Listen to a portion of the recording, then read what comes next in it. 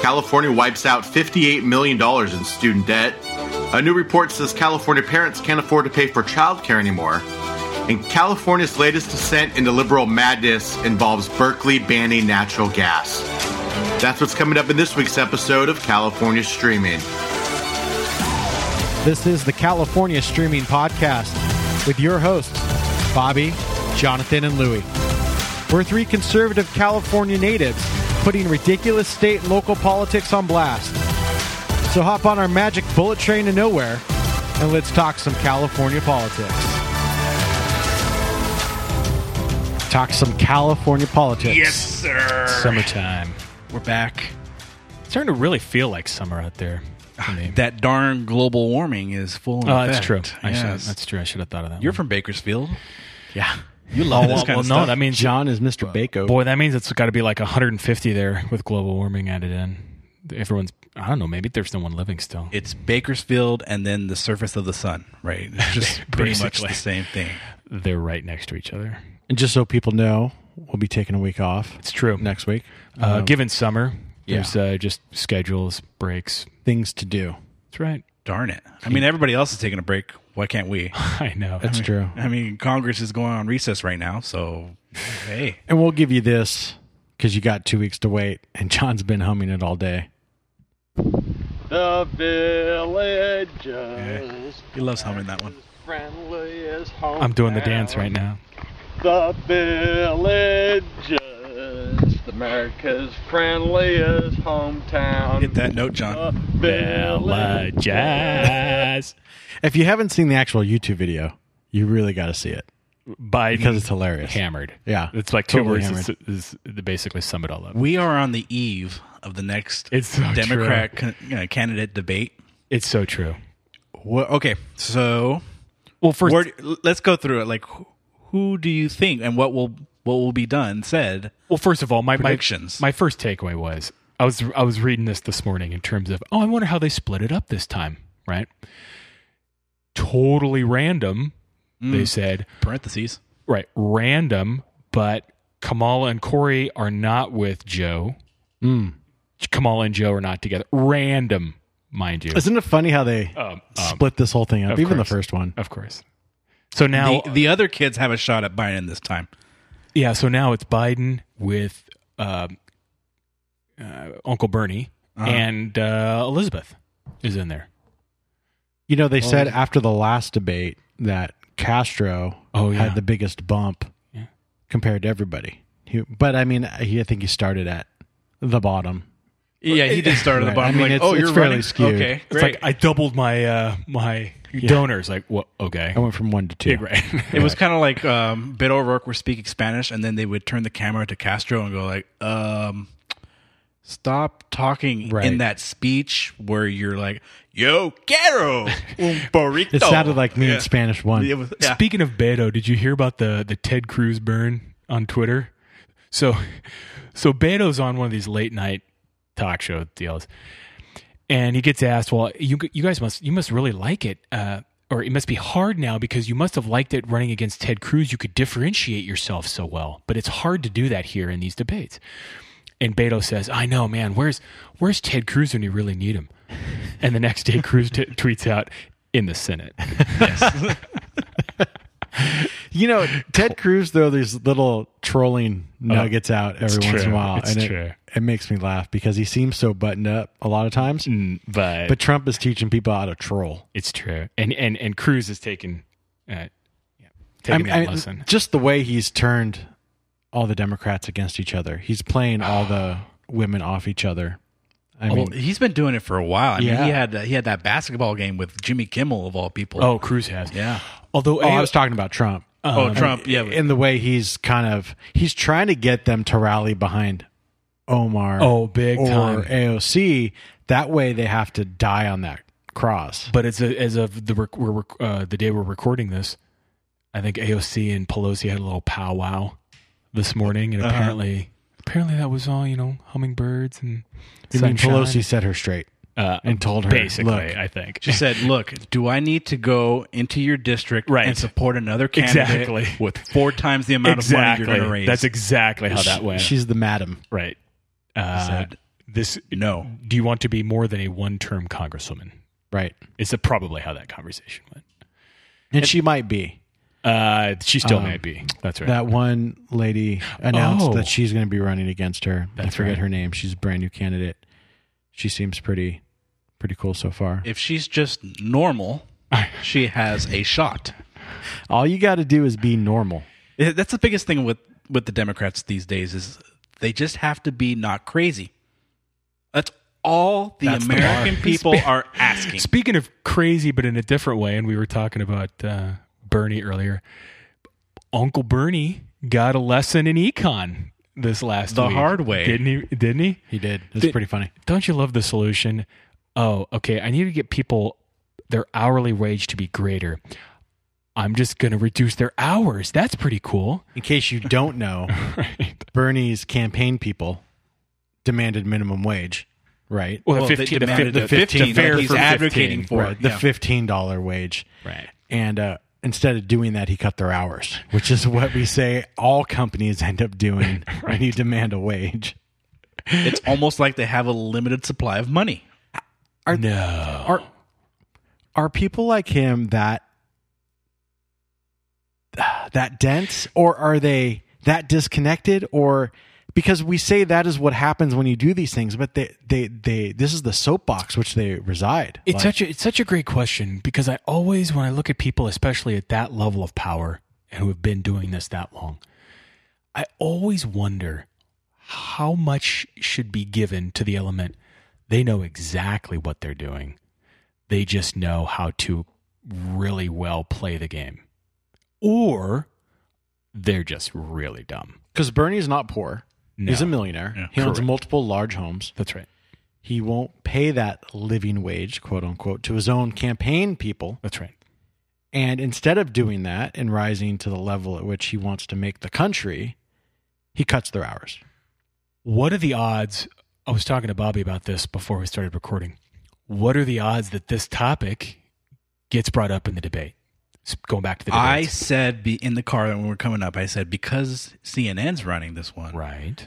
That there's a good, I'm going to put 40% chance that they lay it out there. Almost coin toss, you'd say. It's an almost coin toss because, one, they don't want to hurt, but at the same time, it's such a good nugget, and they're in the tank with the establishment, CNN is, so why not throw it out there and put Bernie down even further? Because this is part of the whole, I've got a grand scheme for myself and how I think this is all going to turn out. So I say, yeah, they're going to throw that out there. Pretty good chance. Anything to make Bernie Sanders look bad. But we both agree, I think we'd all agree, MSNBC, if this had come up prior to the first debate, there's probably not a great chance that this topic gets brought up. No, because now we're starting to dig down deeper into right. We kind of dipped our toes in the water on the first debate. I don't think it was as cutthroat as it could have been, but now I think as you get closer, they're going to go there. It's going to be more cutthroat. I don't think the impeachment question will be asked. Oh, even the whole Mueller? I bet it gets asked somewhere. I don't think it will, because interesting. This is more in a Nancy Pelosi type of debate here. MSNBC, I think they would have said that at this point in time. But since it's a different network and different moderators, I don't think they're going to ask that question. I think they will have a Mueller question, but I don't think they'll have a specific, do we impeach now? Straight up question like that. I don't think they'll have that. I loved Trey Gowdy's quote. I don't know if you guys saw it. I didn't. What was it? He was on Fox News, and they were interviewing him, and he said, I think the person that learned the most about the Mueller report was Mueller. And it's true. You can tell he didn't have really any hand in it. It was his staff, his Democrat appointee staff, that really did everything. They wrote the word. They conducted the investigations. He didn't know where anything was. He didn't know what the report said. He was totally lost. He looked like a fool. And speaking back to about how these Dems are totally disconnected, is it Nadler who's basically coming out and he keeps wanting that impeachment. That went exactly like we were hoping it would, right. And so because of that, we're going to proceed with impeachment investigations here. Oh, it did? That went exactly like you were hoping? Whenever there's this clip on YouTube, you could probably Google it and find it. There's this guy who is teaching a gun safety course at a range, right? And he's pointing the gun down range, and you have this like side profile video of him, right? And this class is around him, and he brings the gun up almost like right in front of his face, like it's straight up, but his finger's on the trigger, and he accidentally hits the trigger and launches around into the ceiling, right? And the thing recoils back and like hits his nose, and then he brings it back forward and just acts like nothing happened, and he just keeps teaching the class. And you see the face of these people is all like, oh my God, he just launched around inside the safe zone of the teacher did. the indoor range, Yeah. right? And that's how he tries to play it off as he's turning like 12 shades of red, right? Like a bullet didn't just get discharged. But that's how I look at these things, where they just, that went exactly as we planned. No, it blew up in your face. Right. Right. And everybody knows it. It's true. Back to the point, you see it, Right. but you're just playing the game here. Yeah, exactly. You're not that dumb and dense. Well, this is where Nancy Pelosi comes in, right? Big time. She's just playing the game, and she sees it, and she sees the numbers of the polling, and she goes, this ain't going to work no more. We can keep skirting the issue and keep it as a talking point, but we can't actually do this. Sorry, America. It's over. I just don't see how this wins. It's over, Johnny. It's over. I just don't see how this wins going into the summer of next year as your main campaign platform. As a Dem, I don't see how this works. I don't know what your platform is. Free everything. I mean, that's honestly, it sounds like, Plus Orange Man. oh, you're exaggerating and blah, blah, blah. But when you look at the first debate, it was just free everything. Free college, free healthcare. Raise free your borders. hand if an illegal immigrant should get free everything. Right. Everyone raised their hand. I mean, it was like just a total farce. And so even if you're Orange Man bad and you're just, well, vote for me because I'm not Trump, Right. you're going to have to contend with this gigantic span in perspectives of which way the country should go. Right. Free everything or not. And Right. that's basically where your vote's going to reside. And then Hillary Clinton will join the race. See, you keep holding on to this. I don't know if I buy it. I might be the one dissenting Oh, view on this. it's going to come. You think It's so? gonna come, yeah. I think they attack Biden. They keep doing it. I didn't see them doing the segregation bit, but seems to be working. That could And come out even more. It could come out worse. There's a whole bunch of things you could get on Biden's case about, and he Touching children, touching women. I think that's the ultimate one. Oh, I think that's the ultimate one. And then not you good. won't have your moderate Democrat anymore because they all rose their hand. I support socialism, and socialism is a losing topic for the presidential race. But what we're about to find, where we're getting real close to finding out, to Louis' point, is it? Right. Right? I mean, that's what we're... I hear you. I agree. I think you're right. But we're really going to I hope test you're that. right. We're really going to test I that think in 2020. I think Is it a losing I think proposition? Sawyer, Starbucks CEO, throws a real monkey wrench in that. But he's not. But he's out. Is he out? I think or he's. is he back in? I think he's I thought he was back officially in. suspended. I don't know. Okay. I give him a bigger shot of getting in, getting back in than Hillary probably at this point. But Okay. so you might be on an island. We might Bobby. have to put a wager on that. Yeah. I do have a couple wagers on it, so Do you? I'm not afraid of it. First topic? First topic. All right. I've been holding back on this topic for just a little while, but here we go. Here we go. From the Sacramento Bee, California wipes out $58.6 million in student debt and helps out poor patients get access to doctors. The state of California will be paying off $58.6 million in student loans this year for 247 physicians who, in exchange, committed to serve a greater percentage of the state's poorest and frailest residents, those covered by Medi-Cal.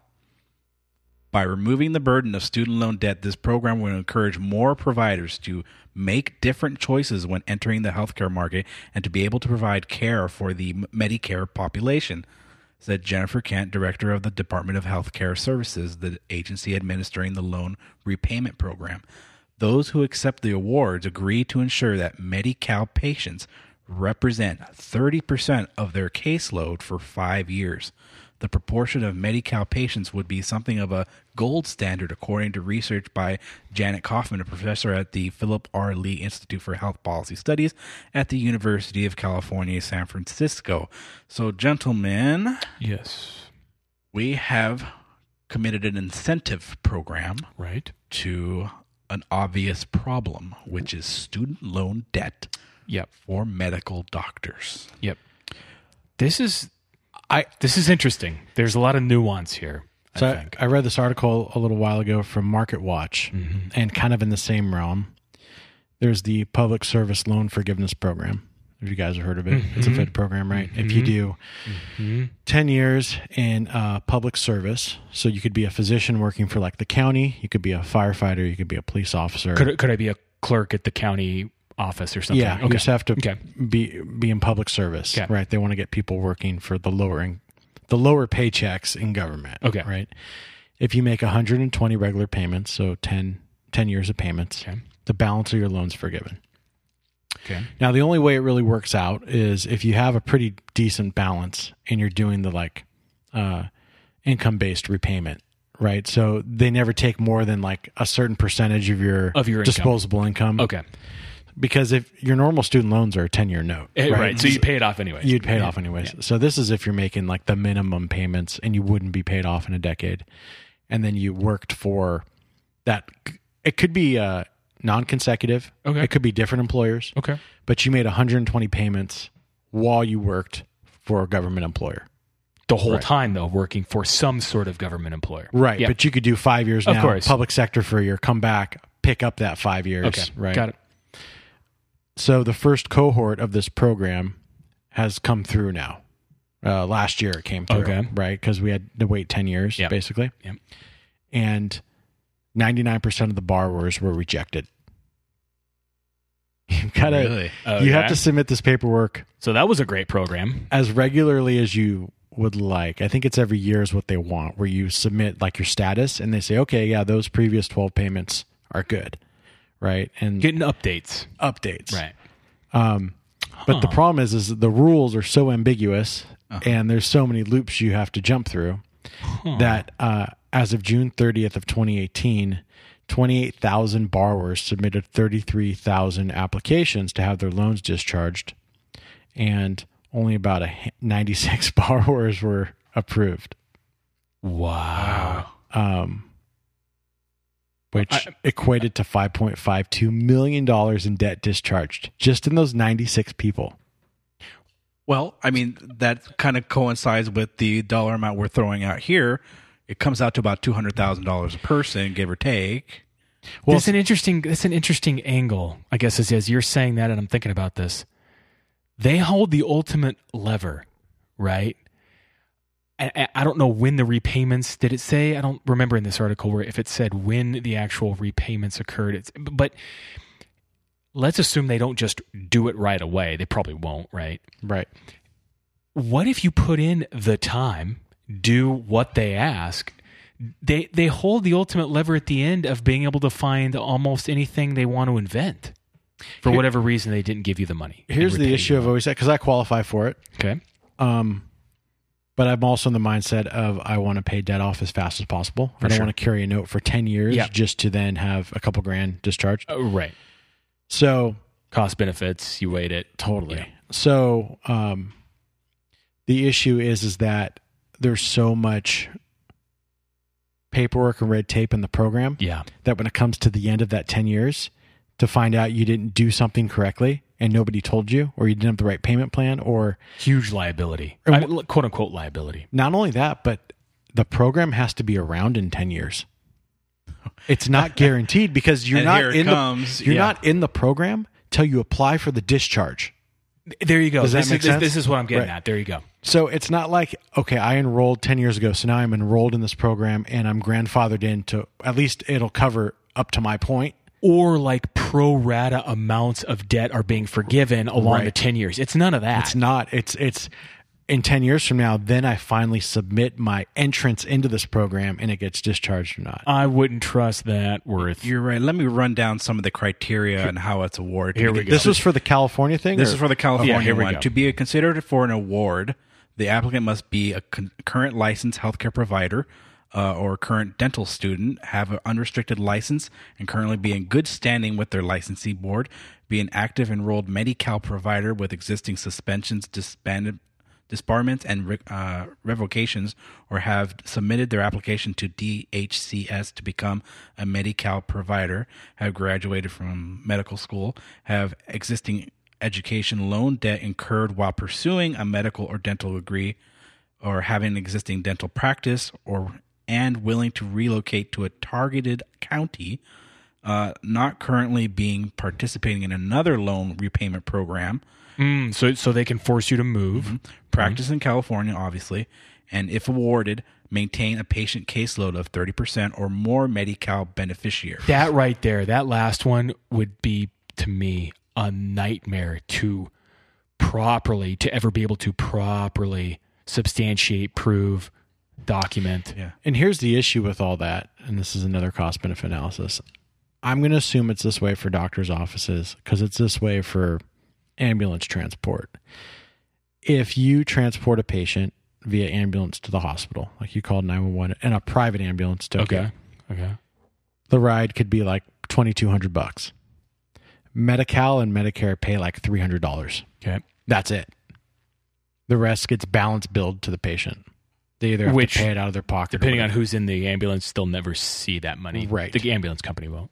So I can only imagine that for a physician's private office or clinic or whatever, that not only are they being made to take 30% in Medi-Cal, right, 30% of their patient load, but then that 30% is getting paid out at a fraction of what private or normal insurance will pay. Here's what gets me is that they realize that they can only do 30%. Otherwise, they do 100%, make them... You'd be insolvent.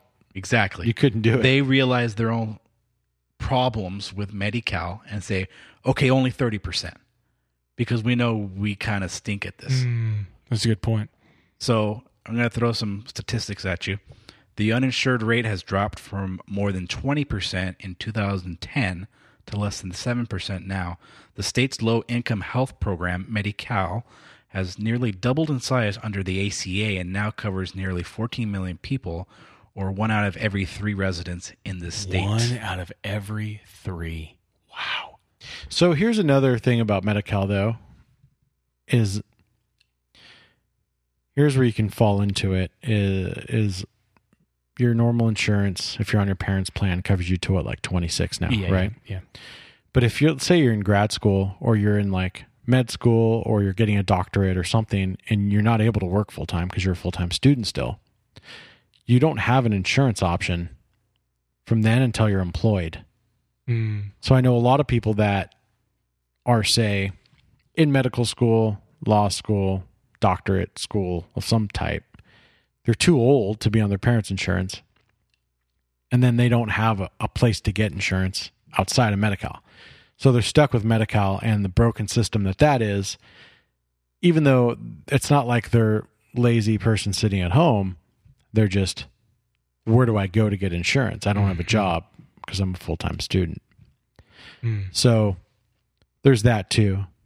I just wanted to preface that because it's easy to think, 1 in 3. How many people fair. are just mooching? No. But that's fair. Or also, there's the demographics in the state. But that's a fair point that there's multiple angles, some of them nuanced into becoming on Medi-Cal. I got some more dingers here. And just so that we get a couple of emails, where do we get our statistics from? Here's one from California Healthcare Foundation. California Physician Supply and Distribution headed for a drought, issued in June 2018, just so people won't email me. While the number of full-time physicians serving in Medi-Cal enrollees increased 9% between 2013 and 2015, the overall proportion of doctors serving the population shrank significantly. According to the California Healthcare Foundation, in 2013, there were 59 full-time primary care doctors per 100,000 Medi-Cal patients, but by 2015, the ratio had dropped to 39 doctors per 100,000 patients. Jesus. It's funny. This is, this is a point that doesn't get a lot of airtime because it makes the Medicare for all argument really sticky. But it's a point that Rand Paul often brings up, primarily because he's he's still licensed, but a former doctor, right? You know, the one thing, and I think you're seeing in these statistics that you read, the one part of the equation you're missing when you say Medicare for all are the doctors. And is it going to be like indentured servitude? Like, are you going to force them, enough doctors that are going to be required, you're going to force them to practice? I mean, how are you going to make you still need them to deliver their goods and services. Right. So what's that look like? If there's not enough of them, I mean, you're going to round up people who are thinking of going to medical school, hold a gun to their head and say, no, you must go? I mean, how's that? Not only that, but not all doctors are equal. That too. Right? If you had 100 doctors, it's not all that 100 doctors are awesome. Right? So there's still going to be a skew on caseload because word gets out that, hey, you don't want to go to so-and-so. It's totally right. He's awful. Go to so-and-so and he's great. And then how are you going to... So everyone's got the Medicare for all card, right? But you kind of know that there's a doctor in Burbank who's really good. Right. But you live here in the Santa Barbara area. What's that mean? Are you going to get in your car? So, right, the new solution, well, you must stay within the county of which your card was issued. You know, you can just see where all not of only that, but we're going to say, hey, rack up $250,000 in debt while you go to med school. And we want to say, how come more people don't become doctors? Because you're stuck paying it off until you're 50 or 60. Well, again, to the point you were talking about with the other program, you could take on this caseload and then you miss your caseload number or some other document wasn't filed and they don't give you the money. After 5 years, they don't give you the money. So then you spent 5 years taking an agreed upon lesser amount for pay for this end promise that never got realized because you were 0.1% lower on your caseload during 1 month. Well, and like I tell people when it comes to the public employee loan forgiveness program that the feds have, it was pork rolled into Obamacare. So you have to bet on not only that's going to be here in 10 years, but that something with Obamacare doesn't get repealed that inadvertently repeals that. Let me ask you guys a question from a slightly different angle. Do you have the program you're talking about, Louis, or this one? Do you think there's anything wrong with doing that? With the philosophy, let's say, of these sorts of incentives? Because I'll be honest, my gut reaction, whoa, I'm not sure that should be done. But to play devil's advocate, we do it all the time in the military. Sure. Don't we? The GI Bill, for example. Right? I mean, there's loan forgiveness. I mean, different amounts for different branches in the military. I get it. Incentivize people to take the education and work in the public sector. Right. That's the base level of what, and incentivize people to sign up for our military. We'll pay for your college once your service is done, or a portion of your college, whatever. And, you know, to a certain extent, we talk about this all the time, but like I think it's even more imperative nowadays. The government's got to compete for jobs. It's true. It's an employer like anybody else, and although it is tax funded, and we have to be more judicial about how we spend those dollars, and probably larger than it needs to be. Right. Well, most certainly, for sure. But they still have to compete for good candidates. You know, we joke about this all the time. Like, okay, go to the DMV and look at the people who work there, right? And you're like, okay, well, what do you expect? You can't have it both ways. You can't say, well, we don't want you to spend tax money, actually compete for the top echelon of the workforce. That's fair. You could look at me and say, well, why don't you apply to be a DMV? Right. Like, well, I'm not and then people are like, well, I make way more in the private sector. Right. And that's not just work in the DMV. You know, you talk about tech jobs and medical and everything else. I'm going to throw another nugget at you. Continue on. Meanwhile, the shortage of physicians in California, which is most acute in primary care, is only expected to worsen over the next decade. A study released last year by researchers at UC San Francisco concluded that the demand for primary care physicians will be 12 to 17% higher than the supply by 2030. As a result, the state will be short 4,700 primary care doctors by 2025 and as many as 8,800 by 2030. That's despite the fact that the supply of nurse practitioners and physician assistants is rising rapidly and will comprise nearly half the primary care providers by the end of next decade. I see. I mean, I'm sorry, as you're reading this, it's just dawning on me. That's the solution, is under Medicare for all doctors are government employees. No, I mean, right, they're going to be just like... Working in the camps.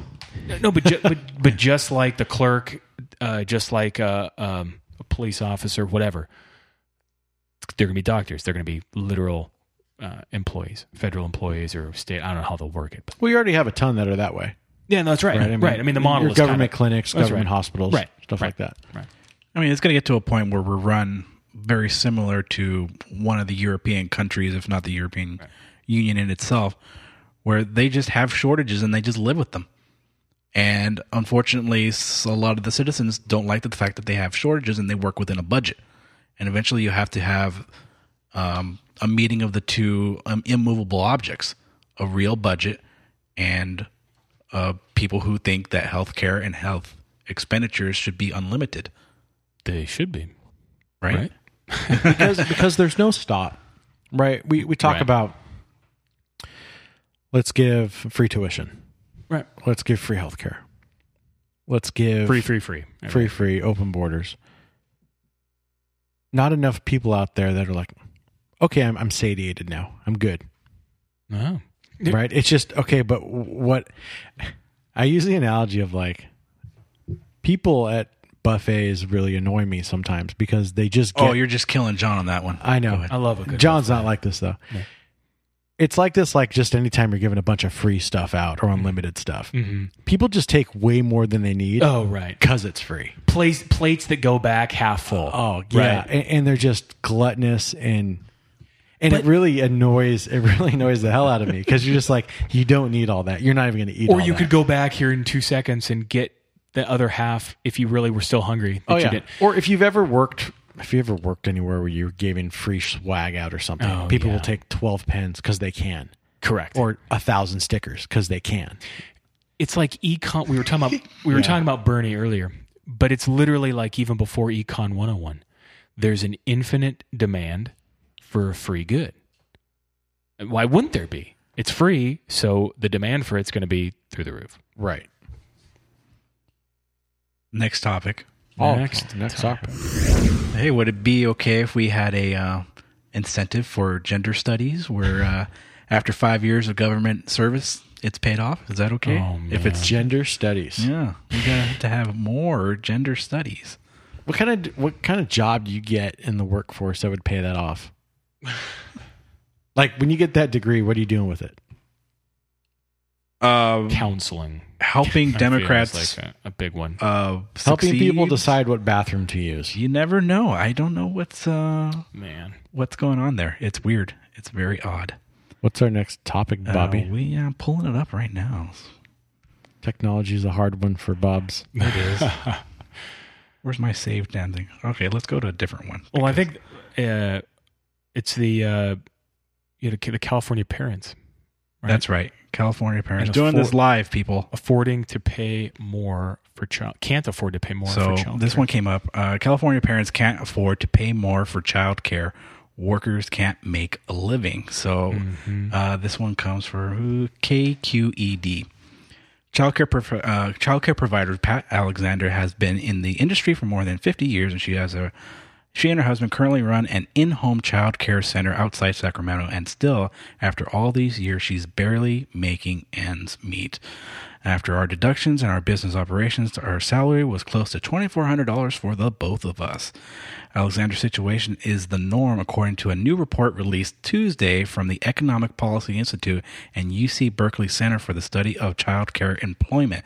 Overall, the report finds California's early educators are 6 times as likely as K-12 teachers to live in poverty.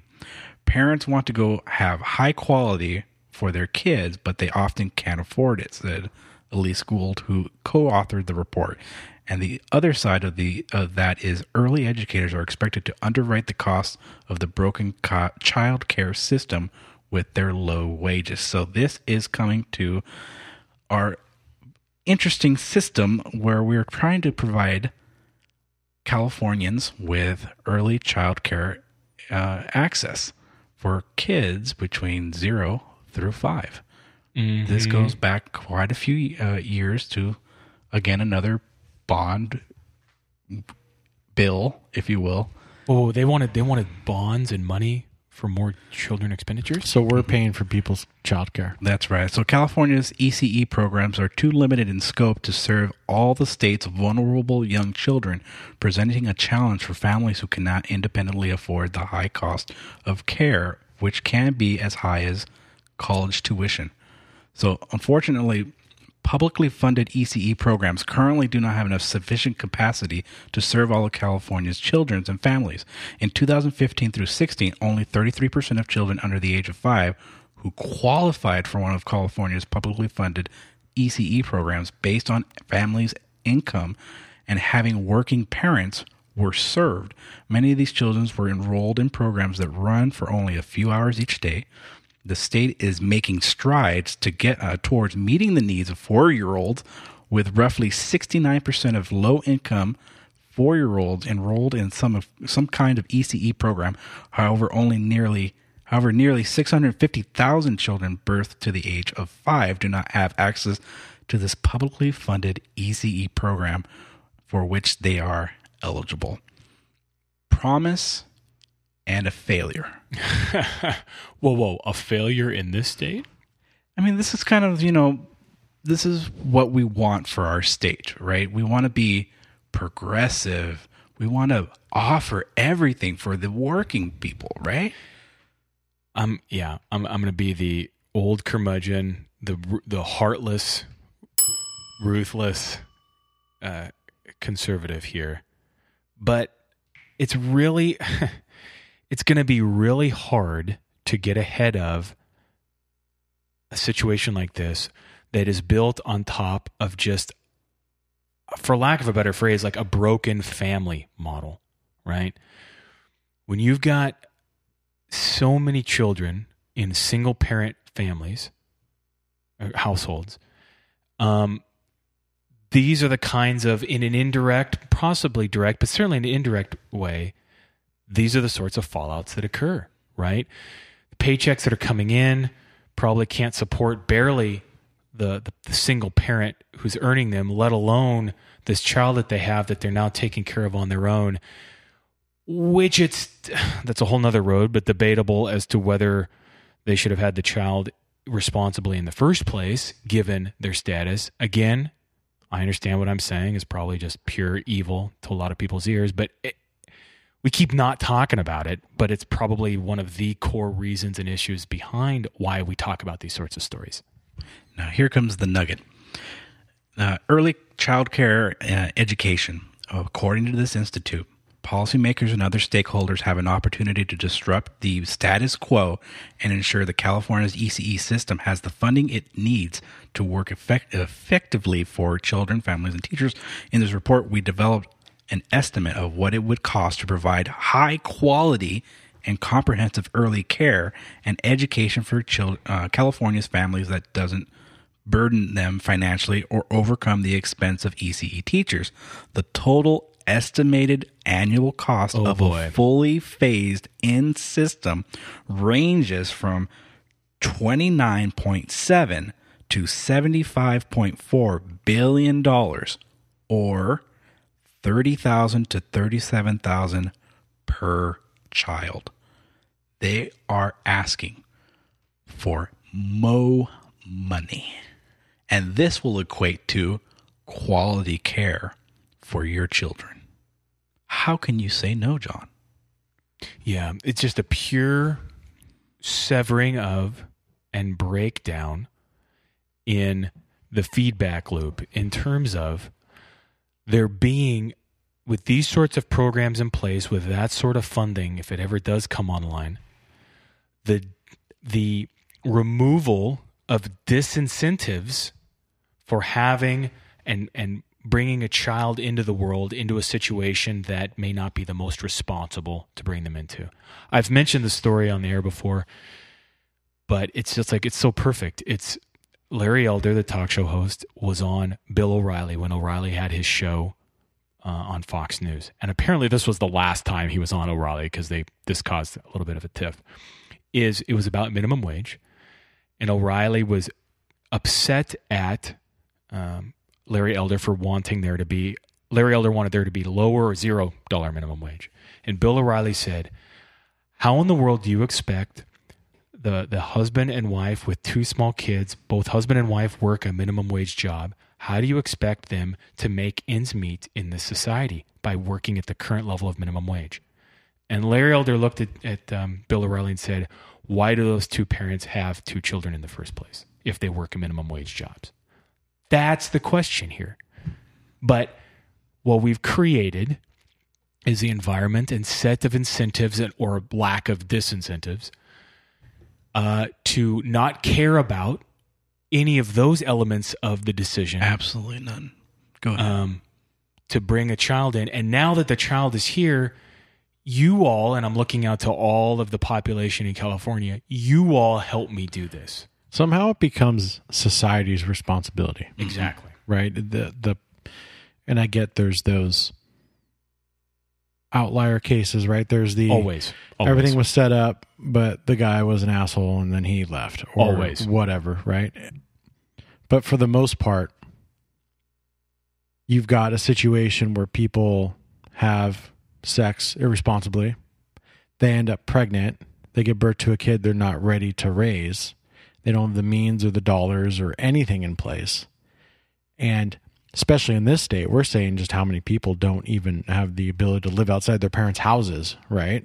Right. So this whole man, I've just never been able to square this fact up of when you tell people don't have sex unless you're ready to have a kid, they look at you like, well, so the person just supposed to not have sex, right? It's like this, well, How dare you? well, there is a consequence if it doesn't go as planned for you. So Exactly. and then society, though, does have a lot of these stopgaps where we just pick up the bill for the rest of it, right? Or Exactly.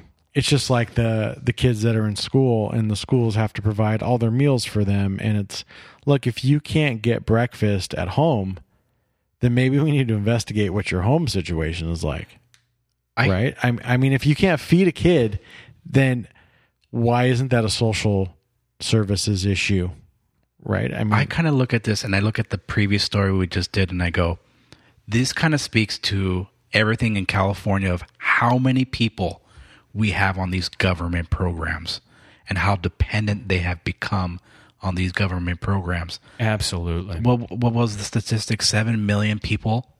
I'm sorry, I think it was 14 million people. One-third. One-third of everybody is on the government Medi-Cal system. Right. I mean, that's terrible. They're not supposed to be that many people on it. And now we honestly want to try to put more people on it, the whole system on it. I'd love to see data of how the percentage of people that are on the system for more than 5 years, because you always hear these things of it's just to prop people up and help get them on their way. They're floating on, but they quickly come off. Right. I really would love to see the time at which they're on it and for how long, right? I'm thinking in my head like a KPI, like benefit years, like dollars times amount of time. Like what's the average benefit years? You'd probably get some buy-in from me if you had like a 6 month to a year window on something. Like, look, Louis, these are for people that hit hard times, 6 months to a year, and then they're kicked off it. Let's call it a safety trampoline. Like you had to hit it, but You then bounce. But then it brought You're you not back coming up. back That's down. right. That's right. I'm not for the government social programs, but I could see something where You're talking about a totally different scenario. it was a legit temporary thing for people who fall in bad luck. And then maybe there's incentive there to actually kind of hit the pavement and find a job or get off it, because it is going to expire at a certain point. But when you get them indefinitely, what incentive is there to stop? If somebody's giving you a constant stream of money, it's just like that we talked about the free stuff, right? There's an endless supply of free things. Or endless demand That's right. No, of that's free right. things. And why not? Why not? I mean, If you're going to give me free money, why wouldn't I take it? correct. I know you, Louis. You'd take free money, Of course I would. no matter what the circumstances. But I wouldn't apply for it. Let's do a little crossfire. Uh-oh. All right. So every week we have a crossfire debate. I will ask both gentlemen a simple question. They will play Rochambeau to determine Which winner? I'm the big loser. You're the big losers, John is We'll the get to winner. decide whether he is pro the question I'm about to ask or if he's con, and the other person has to take the opposite debate platform, whether they believe in it or not. So here it comes, gentlemen. Here we go. As rats overrun California cities, state moves to ban powerful pest killers. There are so many earlier this summer outside the Cal EPA building in downtown Sacramento, officials had to close its outdoor playground out of fear state employees' kids would catch rodent-borne diseases. Love it. To fight back, building officials set out a controversial type of rat poison whose use may soon be banned statewide by the California legislature. Effective immediately, I'm putting a moratorium on the use of rodenticides outside the 1001 street building, Cal EPA agency Undersecretary Serena McElwain said on June 19th in an email to staffers. Anticoagulant rodenticide has been found in almost all the mountain lions tested in California. As a result of the widespread wildlife poisoning, nearly every prominent environmental group in the state is advocating for a ban of anticoagulant rodenticides. 9 out of every 10 cougars or mountain lions is found to have this rodenticide. So, the question is, should the EPA be using a rodenticide or that the California legislature is about to ban? What is your stance on this issue? Use it. If it's effective, right, I don't see the problem at all. Now, the ridiculousness, we are obviously in the liberal vortex where they're feeding on one another, eating one another. It's going to implode on themselves. So this story makes sense from that perspective. But look, this pesticide, this rodenticide, didn't get invented 2 weeks ago. This stuff must be the good stuff. Nothing in this world gets used or is done without there being some fallout, like the classic phrase, if you want to make an omelet, you got to break some eggs. We need to kill some rats. This is the stuff that works. This is the stuff that's good. Use it. I got no problem with that. In fact, boy, this is going to be crazy for me to say, but if I had to pick the EPA over the state legislature these days, I'd probably side with the EPA on most things. If I had to pick between the two. So that alone, I'm not liking what the state legislature's putting down. John and his tree-hugging ways. He's against mountain lions. Now, Louie, take it away. John, nuclear bombs would take care of rats too. That doesn't mean it's good for society. I love your analogy of, well, it works. We've known about it. It works. There's a lot of things we know about that we find out later. Kill people. It's in mountain lions. God knows what other animals it's in because if they either ate it or they ate the rat or whatever, and then it's in our food, and then we're eating it because it's in a cow. I don't agree with you, John. If something is poisonous, we need to get rid of it. I'm all for like deregulating crappy regulations, but when it comes to putting poisons in our food stream, I think that's where I draw the line. But this is brought to you, of course, John's side, by the same guy that didn't think anyone should be licensed. Nobody needs license to do anything in the state. It's true. Just hire your doctor from Tijuana. It's true. I think some poisons need to be regulated so they don't kill us, because I want to stay alive and not get cancer. Boom. We'll let you guys decide which side of the argument, but You either it like is super- living yeah. or you don't. But it's super funny, right? Like the EPA, the lib state Congress, they're, like they they're can't contradicting figure- each other. Yeah, I loved it. I couldn't resist this one. Well, when are these organizations going to just stop meeting in San Francisco? Right? Yeah. Like all these places have like moved around because of the amount of right. homeless feces. And this rat is a bigger infestation. debate because the larger cities, San Francisco, LA, they're having a problem with rodents because they're so damn dirty over there. Exactly. And they Like do New York have- subways. I mean, this is Sacramento they're talking about. Classic. Somebody needs to grab somebody else by an ear and just say, look, problem. What else you got? Swoosh me. Number 3. This is a good one. Okay, John's looking forward to it. You may have heard that Berkeley got rid of their use of the word man in all their legislature. Don't mansplain to us, Okay. Bobby. From Fox Business, Berkeley bans natural gas in new homes, drops gender language from the city code. So I'm more interested in the top part because it's interesting. The Bay Area city has become the first in the nation to ban natural gas lines from being installed in new low-rise residential buildings. The city council voted in favor of the measure that will go into effect on January 1st, 2020, the San Francisco Chronicle reported. The new homes will instead be required to have electrical infrastructure. Berkeley Councilwoman Kate Harrison, who spearheaded the ordinance, said the natural gas is an enormous issue when it comes to climate change. We need to really tackle this. We think about pollution and climate change issues. We tend to think about factories and cars, but all buildings are producing greenhouse gases. So, greenhouse gases with your stove. Wasn't natural gas the clean one? Like buses run off I used to it. think that this was part of the renewable portion of it, but I guess they kicked it out. Okay.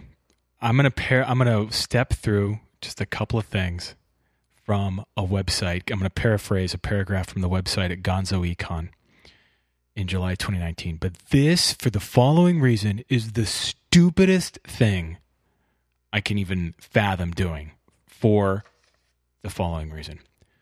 In California, in our in-state electricity power generation, about 46.5% of it comes from natural gas.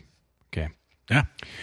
So by converting natural gas to energy and sending it down power lines, you've introduced two inefficiencies. You're burning it at the source in order to turn turbines, typically. That's an inefficiency. And then you send it down electrical lines, which a second time produces an inefficiency to deliver it to its end source, right? Mm-hmm. People estimate, in general, this could plus or minus, whatever, about 2/3 of the energy in natural gas gets lost between those two inefficiencies. So what they've really done here is increased by almost 40% the amount of natural gas going to be required to generate that electricity that they're going to use in Berkeley. So all that they've done is require more natural gas to be used to generate the electricity that they're going to end up using by an order of about 40%. Literally the dumbest thing you could do if your true end intent was to reduce the amount of natural gas you were going to consume in total. I just look at things like, have you ever used just an electric stove? They blow. Yes. They They're don't terrible. cook my tortillas the same way. I'm They're just gonna awful. tell you. Yeah. They're awful. So how do you get a legit flame in your house? And I'll tell you one Candle. Even worse, I think. But then you're burning paraffin. Like that's basically diesel fuel. Have you ever lived in a place that has electric heat? Oh, it's terrible. Mm-hmm. Oh, the cost is ridiculous compared to how My much old it costs. apartment had an electric heater. It's a joke. Yeah. I don't see where they're going with this. Oakland, Berkeley itself, they're powered by a natural gas power plant. They burn jet fuel over there. They have a 165 megawatt power plant over there that they're trying to get rid of. And I don't see, it's like, hey, wake up. You use natural gas because it's cheaper and because It's cleaner. cleaner. Buses are running on it now. Water heaters, stoves, or ranges. That's and not good ovens. enough anymore. Heaters, Maybe you mentioned this, Bobby. You guys realize barbecues. it got voted on unanimously, Of course, Oh, it sure. did. right? Yeah. And did you know? Maybe it was in that article that it also had to. They also created a $273,000 a year post in the building and safety division to implement this ban. So now someone gets a job for $275,000. I'm sorry. I'm going to have to correct you on that. That is for two people. Oh, So you split that number in half there. way better. Yeah. Here's what I will Thank say, you. though. Way better. My libertarian side, Please. I'm okay with it Okay. because you can leave Berkeley. Agree. Right. Better to do these things on the smallest scale possible. You're not in the bourgeoisie if you leave Berkeley, okay? I'm totally No. fine not being there and I couldn't agree with you more. throwing rocks through Starbucks windows. I couldn't agree with you more. It's why the scariest thing is for federal laws to come on. Right, exactly. The scariest thing. Take these things at the smallest That's right. government, the local government level. If you don't like it, you can leave Berkeley. Better than Gavin Newsom and his band of merry men putting it into effect at a state level. Even Right. That's right. Yeah. That's right. Because then you'd have to leave states. But you know what? If local governments want to do dumb things, then let them. If Berkeley wants to become the bastion of green, no electricity, no gas society, let them. I mean, people either stay or leave, right? I mean, the supply and demand will dictate whether Berkeley can survive or not. That's right. I have a feeling that there's going to be an overall increase in fireplace sales in the city of Berkeley. It's just, But you can't even have a natural gas fireplace. You just got to burn a log or get one of the You electric. got to get a log, burn them trees. Which is back to the point of in the marketplace, right? People are going to figure out a way. Then again, most of the people that live in Berkeley, the town might have voted on this unanimously if they've given the chance, right? If you're still left in Berkeley, Right. I mean, I don't almost feel about the state, but if you're left in Berkeley, California, living there on purpose, you're probably all over this stuff. Yeah, you're not there by accident. Right. You definitely haven't stayed. Yeah. And if you disagree with a lot of your local politics, I doubt you're still there. No way. In this article or another one that was talking about the same thing, this stuff is all just filled with comedy. Apparently, they said in this report, or as they were discussing the Berkeley City Council was, gas is a serious hazard in an earthquake, and the author of the article said something to the effect of, but downed power lines in an earthquake are not. I mean, look, Everything is dangerous in a big earthquake. we'll never know the answer to this question, but let me tie this into something we talked about earlier in the episode. What chance do you give the city council or the let's put it all on them. Yeah. What chance do you give the city council that they truly believe that they've done something good here versus virtue signaling? I think they think they did something good. Do you? I think a lot of these things are more than virtue signaling. I think these people are just dumb and they don't know how science works, and they think that, this is good for society. Well, in the same article and the same night it happened, they took away the gender pronouns of manhole covers. So Was it really the same night of voting? So is it just a hole cover? Or is it a they hole So cover? anything that has man, the whole the hole, It's just a hole cover. get to the hole. Yeah, so it was the same night. They did the same thing. This is why it's in the same article. They realize that man exists in woman, right? They don't care. So virtual signaling I or don't know if doing you the wanna- right thing. It just means a hole Where's that their people can mindset, enter. Louis? Tell me, where's their mindset? That was an ugly comment, Louis. That was very offensive. To say that the word man exists in a I'd woman. never live in that town. I'd go up and speak at council meetings and be that guy. Do you think some of their stuff must be on YouTube because it gets recorded on public access, I'm sure, in the area, right? Oh, yeah, I'm sure. Or they've got Granicus or something where you can go stream it on their website, the archives. Wow. Well, first they pray to Beelzebub. They have the occult signing, and then they go to their altar and sacrifice a lamb. They sacrifice a conservative, That's right. some kind of ideal. Wow. Is that it? That's it. Let's wrap this one up quickly today. Episode 56 down. We're going to take a week off for some summer festivities. Gives you a chance to catch up on the other ones. If you haven't listened to all of them, the budget one's a really good one to start on. We kind of dig out the budget and That's good. you can see what kind of wasteful spending is going on. That's a good one. So catch us on our website, calistreaming.com, CALI streaming.com, and you can download us on Apple iTunes. Subscribe to us on Apple iTunes. and Tell on your the Google friends to Store. subscribe, share, push that share button. Share it, tell people. It's true. It's funny. I just was finding out not too long ago how easy it is on the podcast app on my iPhone to just do a little share over text. Kind of convenient. Welcome to 2019, John. Thank you. We've got about 6 months left of it. Okay. It's really easy to share it. If you're a conservative and your friends are conservative and you live in California, we're basically your only hope in the podcast world. So just laying that out there. Send us any of your questions. We get some listener mail. Send us if you want us to cover some topics. Let us know. And Bobby, leave them with a special note for the next 2 weeks. If you're new to the program, don't forget to burn it all down.